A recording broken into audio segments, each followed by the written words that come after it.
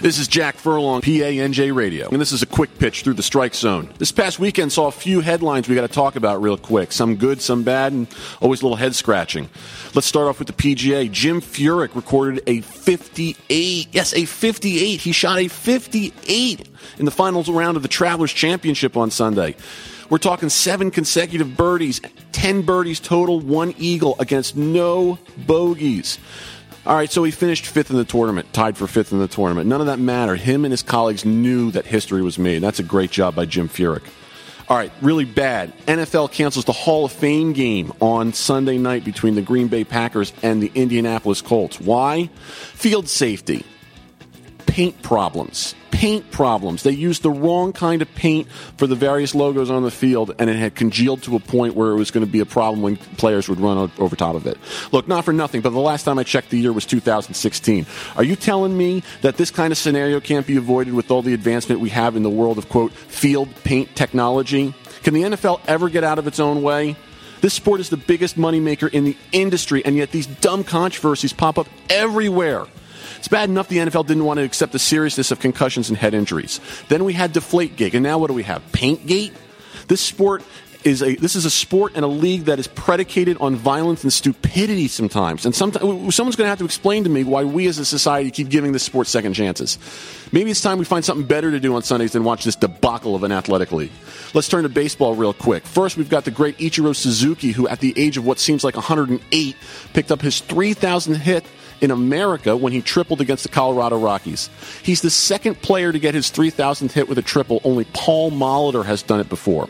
He's got more than 4,000 hits combined between Japan and America. Yes, I know that Japanese baseball is more like a quadruple A league than the big leagues here in America, but this guy is an all-time great. He's a professional. He's a team player. He's probably, arguably, one of the best hitters since Ted Williams, based just on his approach at the plate alone. So if Pete Rose wants to keep complaining about him being the hit king, let him just keep talking, because at least somebody didn't bet on baseball, namely Ichiro Suzuki. And let's hit A-Rod real quick. On Sunday, A-Rod announced that he will retire this week after 22 seasons in the big leagues. He'll play his final game on Friday, August 12th against the Tampa Bay Rays at the Big Cathedral in the Bronx. Following that, he assumes a new position as a special advisor that reports directly to Hal Steinbrenner of the New York Yankees. This way, A-Rod gets every penny owed to him from his monster contract and then some. And then he'll remain with the Yankees in some fashion. And now a roster spot can finally be cleared for him. Talk about a paradigm shift in the organization. There are 3 weeks left until rosters expand to 40, and the Yankees still felt they couldn't wait to get rid of him. The analytics of Brian Cashman and Joe Girardi showed that Rodriguez was done. There's no way he's going to get another at-bat in pinstripes. He was more of a hindrance than anything else. It was embarrassing to him.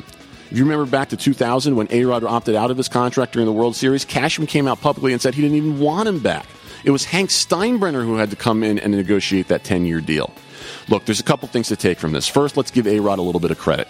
All right, this is a guy who fell from grace multiple times. In fact, I don't even know how good of a guy he really is.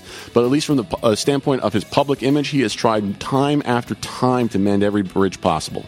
So no matter what we make of his career and his legacy, and although he probably doesn't get into the Hall of Fame, give him a little bit of credit for what he's done. All right? And second, keep an eye out for what's going on in the Yankees organization. This front office has been at odds sometimes. We've got Brian Cashman and Joe Girardi on one end, and then the Steinbrenners, President Randy Levine, and COO Lon Trost on another end. This year, it took until that sweep at the hands of Tampa Bay for Cashman to finally sell off his assets in the 11th hour when ownership finally agreed. All right, look, business operations and baseball operations are two different things. And if the Yankees don't win a World Series by 2018, guess what? There might be hell to pay. I'm Jack Furlong, PANJ Radio, and this was a quick pitch through the strike zone.